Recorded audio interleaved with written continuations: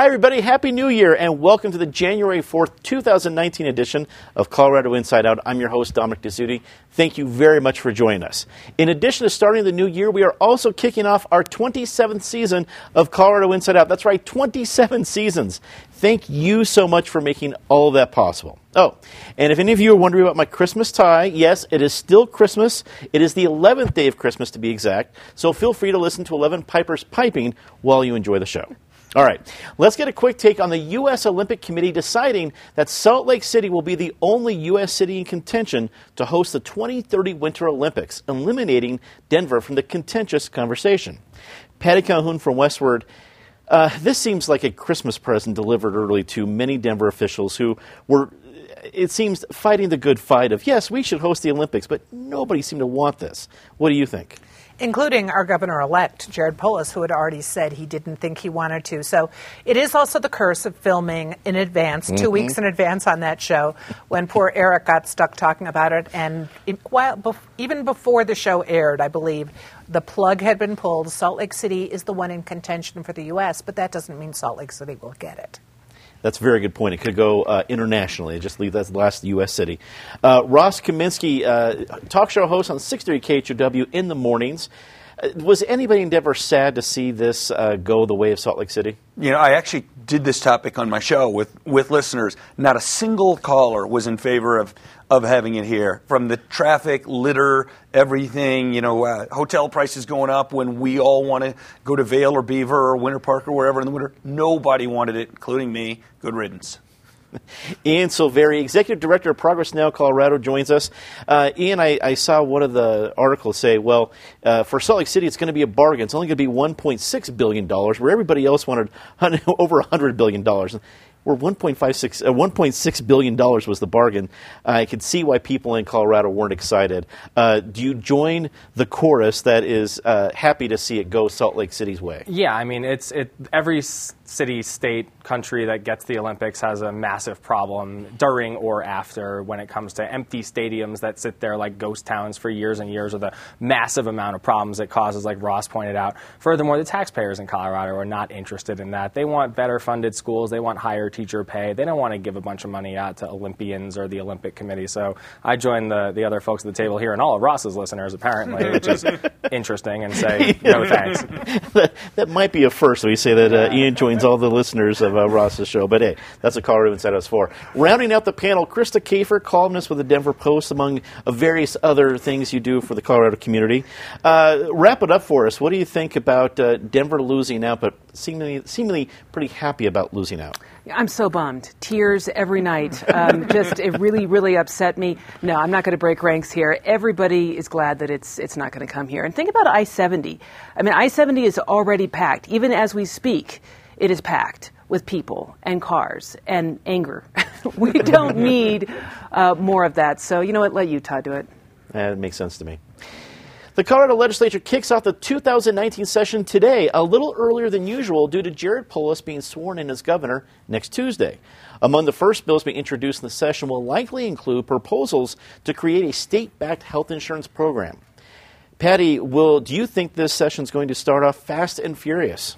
It already has started off fast and furious, even before Polis delivers his magnum opus speech next week, setting his agenda. You can see lawmakers are doing it right now. We've had 2 protests already. Colorado Rising was outside the Capitol this morning talking about fracking. So we're going to see some kind of fracking initiative going through the legislature. We know we'll see health care going through the legislature. We'll see education going through. And very first of all, there's going to be this bit of housekeeping. If anyone has a small business, they know just how crazy the new sales tax issue became when you've got 71 different municipalities with all different tax levels, including Denver, which just increased its tax by 0.66% with the 4 ballot measures we pushed. And retailers were supposed to calculate that tax for all online purchases. 71 different municipalities, so this legislature has to fix that first. Business is already worried that the Democrats are going to be going against them. This is one fix that they can help business with. Ross, I want to piggyback on something that Patty had mentioned about Colorado Rising, because they not only hired former Representative Joe Salazar, but they're coming right out of the chute saying, hey, yeah, we lost in November, but And I can understand why, almost taking it as a victory. At 42% after getting millions of dollars thrown at him, it feels that there's going to be a lot of different activist groups that are going to want to push this full democratic government that we have right now, at least even further left. Do you think they'll be successful? Well, if there's any place they might, it'd be Colorado now with Jared Polis and a full Democratic legislature. I actually think there are obvious and interesting parallels with the federal government. You saw Nancy Pelosi kind of slapping down Alexandria Ocasio-Cortez a couple of times, including on climate change-related stuff yesterday. It'll be interesting to see here in Colorado. I don't think they will be too successful, in large part because I think Jared Polis will either want to be reelected or run for president, and you can't do that by being portrayed as far, far left. Let me add just two other quick things. You mentioned a bunch of possible bills coming out fast and furious. I think two of the very first bills coming out of the legislature will be paid family leave. Could be the very first bill, paid family leave. It'll be interesting to see how Jared handles that one because I see that as a potential job killer, a very large tax increase, although they won't call it that. And then a red flag bill. We'll see what happens there. Maybe we'll talk about it more later in the show. Sure. Ian, there's a lot of different issues that the entire legislature can pick from to work on quickly. One of them that was one of the biggest during the election last year was transportation, but at least from what we've heard from the Speaker of the House, that doesn't seem like it's going to be a high priority. Do you think transportation is going to be addressed more than just a little bit here and there in this session? Sure, it's got to be, but I think they have to figure out exactly what the voters want. There were two initiatives, one that said you can have your cake and eat it too without raising taxes. Caldera brought that. The voters saw right through that ruse. It was going to cost public education and health care a ton of money to pay back bondholders. It wasn't going to work. And then the business community brought Proposition 110, spent $10 million on it. It went down in flames. So those are two propositions the voters were not interested in. The legislature has to figure something out, especially with ski season coming up, tourism being a huge industry in Colorado. It's really important. But I want to go back to what Ross said for 1 second, because I do agree that paid family and medical leave is going to be a top priority for the legislature this year. But the fact is, they can't raise taxes. That's not how this works. You know that. Tabor exists, so the legislature can't raise taxes. Besides the fact... They'll call it a fee. Well, listen, the Senate Republicans spent the entire legislative election this time talking about the sort of target races, the swing seats, having raised taxes by $2.5 million, $25,000 a family. It never happened. The legislators know that. So they're just going to do the right thing because the big special interests pushing negative campaigns against them are just going to lie anyway. Oh, Krista, do you think there are any subtle lines in the sand, whether that comes from the governor's office or perhaps the president of the Senate, where most of the Democrats aren't going to go? Something like, okay, we can go this far, but not this far. I think there's plenty of opportunity to go too far. In fact, as a Republican, I'm kind of hoping they will, because then you're going to get a little bit of backlash. The opportunity to go too far definitely is with public insurance. Everybody knows that Medicaid and the Veterans Affairs, medicine run through that bureau, rations care. And I've seen socialized medicine up close. I saw a friend of mine die of cancer that he would have been able to conquer here because of rationing in England. It is a terrible system. So my line in the sand is this. You go with any kind of socialized medicine in this state, even if they can find a way to make it affordable, and I'm not sure how they could do that, I got to go to Idaho. That's my line in the sand. I care too much about my health. Also, family leave. As a single woman with no kids, how is that fair to me? I hope that they will keep in mind that not everybody has kids and that some people would like to be able to opt out for that. I would rather have money in my paycheck than have a family leave option. I think on behalf of Wyoming would be bummed if your line is all ready to Idaho, but I totally understand. Wyoming, I'm open to Wyoming. Okay, all right. At least the northwest half? Yeah. Yeah, oh, yeah. Yeah, okay. Yeah. On Tuesday, John Hickenlooper's tenure as governor of Colorado officially comes to an end. What's next for John Hickenlooper may include a run for president or for the U.S. Senate, or maybe something completely different. Let's take a moment to look at the legacy of his 8 years as governor of Colorado. Ross, you're first up. What do you think is the key legacy, if not the bumper sticker, the short phrase that people are going to remember the 8 years of John Hickenlooper as governor of Colorado? First thing that comes to my mind is Aurora and the aftermath in a couple of different ways. I thought he did a very good job comforting this state. I was very impressed by that. and then I was not so impressed, sitting in the Dave Kopel chair upholding the Second Amendment, I was not so impressed with his leading this kind of mindless anti-gun stuff through the legislature that is still, bumming me out as an aficionado of the shooting sports today. Also, I would say, as a fairly liberal guy, him not me, in a fairly liberal state, he could have been a lot worse. And I actually think Hickenlooper might get a little further than some people think in terms of a run for president. Ian, John Hickenlooper seemed to pride himself in being somewhat moderate, even though maybe his issues and some policies weren't so moderate, but trying to come across as moderate and bringing people together. That impressed some people, but also drove some people crazy. What do you think about that part of his legacy? Well, I think it's obvious that he was a unifier in a lot of ways. I mean, I worked in the Capitol basically through the entire Hickenlooper administration as a staffer for the minority and then the majority office in the House. And we had both chambers in 2013 and 14 and did some really great progressive stuff. And he signed all of the bills that we put in front of him that were part of a big progressive agenda, including gun safety laws. By the way, no one's come to take your guns yet, have they? Glad to hear that. Second of all, he is really good at bringing people together. And then when there were split chambers, right, when the Senate was controlled by Republicans for the last 4 years, passed a balanced budget every year, only went to special session over issues that he thought were really important that couldn't get done, and got a lot of great things done in a bipartisan fashion. Construction defects, which I disagreed with wholeheartedly, but it got done. Some transportation money, dedicated funding out of the general fund for the first time ever, $50 million in ongoing funding for K-12 just last year. So there's a lot to be proud of in the legacy, and I think, look, if voters are looking for somebody different, not a huge liberal firebrand to take down Trump, they want somebody more moderate, he's a pretty good character for that seat. Yeah, I think so.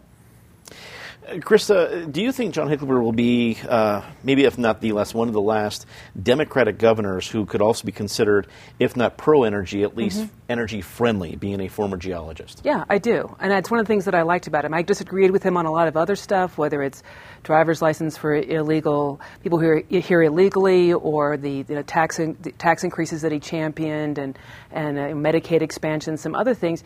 I appreciated him on two things, and that one is that he held the line on energy. As a geologist, he knows that fracking does not hurt groundwater. He knows that it's what unlocks natural gas, which actually helps us combat global warming. It's better than coal, right? So he's a good guy on that. I also just like the fact that he's a civil person. I like the fact that he saw himself as the governor of the whole state, not just the governor of Democrats. I like the fact I liked how he treated people in public. I like the fact that he's nice. I've actually encouraged him. I've told him, I want you to run for president because I want people like that, whether you vote for them or you don't vote for them on policy. I think America deserves people like that. They deserve civil statesmen, and that's what Hickenlooper is. Patty, you know John Hickenlooper very well. What do you think he thinks his legacy will be? Oh, I don't think he thinks his legacy has been carved yet. But when you think about it, I met him when the day he opened the wine coupe across the street from the Westward office. And one of the things that's been interesting about how he's governed is kind of as a restaurateur. So you are trying to make all your customers happy. And sometimes that means you're going to make everybody unhappy because you take a favorite item off the menu. But still, that was one of the things, the conciliatory, bringing people together, definitely increased our national profile in a lot of ways. Colorado has an outsized conception of itself, partly because Hickenlooper did get so many national headlines, lots of columns talking about kind of the uniter-in-chief that he was. And that could hold him. Certainly he's exploring things because he's got his Giddy Up leadership campaign going. One of the interesting things, because he seems like a pro-business Democrat, people forget just how progressive he was when he started the Chinook Foundation, Chinook Fund, and kind of they backtracked from that when he was the mayor. But if he's actually making a run, if he's up against Bernie, if he's up against Elizabeth Warren, we might hear about the Chinook Fund again, and we haven't heard about that for a long time. He also brought beer to the governor's mansion. He's got beer taps that he's leaving there. Hope Jared Polis appreciates them. I hope it is too. A quick follow-up. If you had $5 to bet on it, does he run for Senate or president? Maybe both. Oh, you get creative. All right. The partial shutdown of the federal government continues into its third week this week. The lack of open facilities and plowed roads at Colorado's national parks seem to be the highest profile impact in Colorado. Meanwhile, Senator Cory Gardner made headlines on Thursday saying to 9 News that he supports ending the shutdown without funding for a border wall. Ian, with only plowed roads and restroom facilities at Rocky Mountain National Park making headlines, do you think many Coloradans care much about the current federal impasse? Sure. I mean, I think people want their government to work, and I think they want it to work well. Gardner pivoted immediately to his 2020 re-election the second that, November 6, 2018 was over, and he's smart to do that because he is, according to every single prognosticator out there, the most vulnerable, endangered senator in the entire country, and for good reason. And on Nancy Pelosi's first day in office, he stepped in and caved right to her and said, what that Nancy Pelosi's got down the hall, I really like what that lady is doing. That didn't work out so well for Mike Kaufman, so I'm not really sure what kind of game he's playing. But yeah, I think people really want their government to work and work well. I mean, the wall, right? It's Trump's magnum opus. It's the thing that he cares the very most about. And Corey just backed away from it. So he's going to need a coalition of Republicans and unaffiliateds to win re-election. And right now, he just alienated his own party pretty bad. Krista, so Senator Cory Gardner comes out against the wall, but it doesn't seem, at least in the short term, that Senator McConnell is going to let a vote come to the Senate floor where he's going to be pushed to be one of these votes that would actually matter. So it seems like a safe position to do. It's popular, but you're not going to get pushed into it publicly in a C-SPAN vote or something like that. Maybe I'm being cynical or wrong or both. It's happened before. What do you think? No, Senator Gardner is not capitulating. He's not being a pushover. What he's doing is he's modeling good governance. Shutdowns are stupid. I mean, whether it's the piling up of poo at our national parks or whether it's the fact that there are a lot of people who aren't getting paid. And some of those people are living paycheck to paycheck, and now they're borrowing from friends and family. So we don't need to do this. We definitely need some more money for border security, but do it in the back room during compromises when you've got staffers and you've got the appropriations process. This kind of stupid public showdown is all about TV time. It's not about real people. And I love the fact that somebody's wearing the big boy pants, and that is Senator Gardner, who said, you know what, we're going to get some border funding. Let's do it the normal way. Let's be public officials. Let's do what we're supposed to do, which is the work of the people, and let's end this. Patty, is the shutdown a big deal here in Colorado? Well, I think for the same reason Ian says so. People want their government to work. Why do we have a government if it's not working? So, yes, we need to get the shutdown ended. The other thing is that Trump had 2 years. 2 years to do something if he really wanted to do something about the stupid wall. I think the fact that Gardner is saying this is not the thing to do, this is not the way to go about it now, kudos to him. Maybe it is going to play better in his re-election. Maybe his re-election is in trouble, but that doesn't mean that he can't be right about something. Ross, Trump and Trump's base want a wall. The other 60% of America couldn't care less about a wall. Does border security become the new border wall? Well, I hope not. A lot of the trouble that we're in right now, Donald Trump has caused himself, in particular with that 17 minutes that he did with Chuck and Nancy in front of the TV, where he said, I'll take the shutdown, I'll take the mantle, I'll proudly shut it down. That's why we're having this problem, because putting aside the rhetoric of the wall, better border security is popular with the public. Trump is, and I don't often say this, but he is clearly on the right side of this issue, broadly speaking. But the fact that he keeps coming back to concrete wall, then he'll say steel slats one day, concrete wall. He doesn't have the message straight. It makes it very hard for him to be in a good negotiating position. But, I like Cory Gardner a lot. But I think there's a mistake on Cory's part. Donald Trump is in a position where he cannot back down at this point. And the only possible scenario in which Donald Trump wins politically without wall funding is if it's a shutdown that takes months. And then he says, I'm going to be the big boy and open the government, and then we'll get a wall. But can you imagine what the country would be like if there's a shutdown that takes months? I don't think Trump can back down. I don't think he will. And I don't think he should, even though I'm not a huge fan of the wall. Here locally, the Denver City Council unanimously voted to not approve a proposed red light camera expansion due to comments from Councilman Kevin Flynn, a veteran from this very table. Flynn made the point that the length of the yellow lights at many of these intersections are only at the federal minimum of 3 seconds and could be extended to possibly solve the issue. Krista, to walk in at something at the city council level that was supposed to be a slam dunk and completely turn the entire dais his way is pretty impressive, only armed with a stopwatch. What did you think of what came out of the council this week? You know what? I think Councilman Flynn is actually the star of that council. He's super smart. He's the one that actually raises interesting objections to foolish plans. And red light cameras can be a deterrent for breaking the law.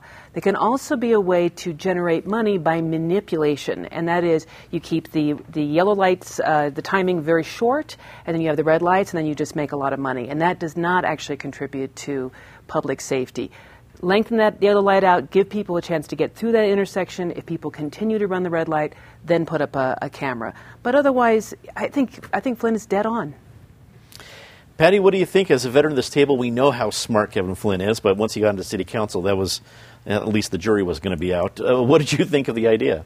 Oh, he did a great job. And the thing is, let's remember Kevin Flynn, longtime journalist, really strong journalist, covered City Hall, knows the issues, and knows that sometimes common sense is required. And he went out with a stopwatch and his wife, and they just timed things, and they figured it out. So sometimes you don't need months of study. You need someone who uses common sense. And so good for Kevin Flynn. You just need a Kevin and Harriet date night. And a stopwatch. Russ, what did you think? Did the city council make the right call? Of course they did. I had Kevin on my show to talk about this a day or two ago, and one of my frustrations was that the traffic engineers of the city who were responsible for this kind of thing, I mean, why did it have to be left to Kevin Flynn to do this? I've been on top of this issue for a long time. It's actually the first issue I ever talked about on a big radio station here in Denver. And everybody who studies this issue knows that the number one thing you do to fix people running red lights is lengthen the yellow. Everyone knows. And the fact that it had to be left to Kevin Flynn to do that is really quite outrageous. I'd also note that the city of Aurora, by a 2-to-1 margin in November, voted to eliminate their red light cameras, and Aurora's red light cameras are gone. And does this issue maybe come back because it is a pretty solid moneymaker for the city? I don't know. I mean, the city just increased taxes a whole lot thanks to the voters saying yes to everything, which I thought was tremendous. But look, the issue of red light cameras is a bipartisan issue. Down at the legislature, there have been bipartisan bills every single year for the last 4 or 5 years going to eliminate the entire program altogether. Municipalities come out and scream bloody murder about revenues and safety and all this stuff, but they can never actually demonstrate it makes things any safer. It's really just about revenue. So I'm actually pretty libertarian about this. I think we get rid of all of them. They don't improve safety. They end up hurting people more than they end up not hurting people. And quite frankly, they're very unpopular. So find another way to bring in revenue. The economy is doing really, really well right now. Let's get rid of all the red light cameras. We had consensus on 2 of 5 topics in this show. That was very impressive. Not bad. It is time for our very favorite part of the show, Disgrace of the Week. As always, Ms. Calhoun, please start us off. Well, here in Colorado, where people are very conscious of the environment, they're conscious of climate change. They might disagree about what to do, but we're going to be hearing a lot about it. You look at the Department of the Interior, which seems to be reading the weather with a toaster. You have them now backing off on transparency, which is outrageous. You've got David Bernhardt going in. He's been called the swamp monster, taking over for Zinke. It maybe permanently, maybe not, but it is an outrage what is happening with the Department of the Interior. Ross. Mitt Romney published an op-ed in the Washington Post, which he probably thought was going to be his magnum opus, but it got him nothing but blowback from left and right attacking Donald Trump's character. And it's not that Mitt Romney is wrong about Donald Trump's character. It's that the timing of this op-ed was ridiculous, and all it did was give aid and comfort to the enemy. So Mitt Romney's op-ed is my disgrace of the week. Timmy felt a little bit odd because he's only a couple months away from embracing the endorsements. You kind of, which side are you going to be on? Ian. How can it not be Donald Trump? I mean, the guy has every single business and foundation that he's associated with under investigation, including his inaugural committee. Mueller is tightening the rope every single day, knocking down rooks and king and knights and and bishops along the way, coming in really, really close. Same thing he did with the mob. So, and then Trump decides to throw a huge temper tantrum over not getting his little wall for Christmas, and now everybody is looking at him like, we're going to keep the government shut down for months or even years, according to a headline we saw right before the show started, over a stupid wall that is very unpopular with the vast majority of voters in this country. It's going to be Trump until he's out of office, as far as I'm concerned. Krista. I'm going to give it to Congresswoman Rashida Tlaib for saying she wants to impeach that MF. Can't say it on air. But, her and her ilk, I don't think she understands what impeachment's about. It's for high crimes and misdemeanors. It's not for just being a jerk, which is, I think, what Trump's main crime is being a jerk and bad on policy and also probably paying off mistresses before he got elected. But that's it, right? That's not exactly high crimes and misdemeanors. That's called... I can't say that either, but it's problematic, and let the voters decide in 2020. But I tell you what, Mueller's report is not going to be a magnum opus. It's going to be a couple of lines about obstruction of justice, somebody not paying their taxes, and somebody paying off their mistresses. That's not an impeachable offense. Indeed. It is time to see something nice about somebody rather quickly. Patty. Next Thursday, the stock show gallops through town. Love traditions. We almost lost the stock show in Denver to Aurora. They've got their Gaylord now, which seems to be doing well. And next Thursday, the stock show parade with Dana Crawford as the Grand Marshal. Russ. In St. Paul, Minnesota, there were a bunch of grown-ups standing around a pool in an apartment complex. None of them knew how to swim. A guy was drowning in the pool, and an 11-year-old boy named Advake, I can't even pronounce his last name, so Nendikatur jumped in and saved an adult drowning man when none of the adults around could. Hear, hear. Ian. I want to say congratulations to my wife, Senator Brittany Pedersen, who got sworn in to the state capitol today, served 6 years in the House, and now her first year as a state senator. Pretty amazing. Krista. I read about a woman who filled an entire dumpster with blankets and little coats that she knitted for pound puppies. So, you know what? I think what a beautiful gesture. Get out there and adopt. Do not shop. Adopt a pound puppy. Hear, hear. We want to send our best wishes to our good friend Joey Bunch, Colorado Inside Out's own bon vivant. Joey has been a little under the weather over the last couple of weeks. I think our Christmas sweater special may have upset his gentlemanly constitution. Get well, Joey. We are all thinking of you. For everyone here at CPT 12, I'm Dominic Dezzutti. Thank you so much for watching. Good night.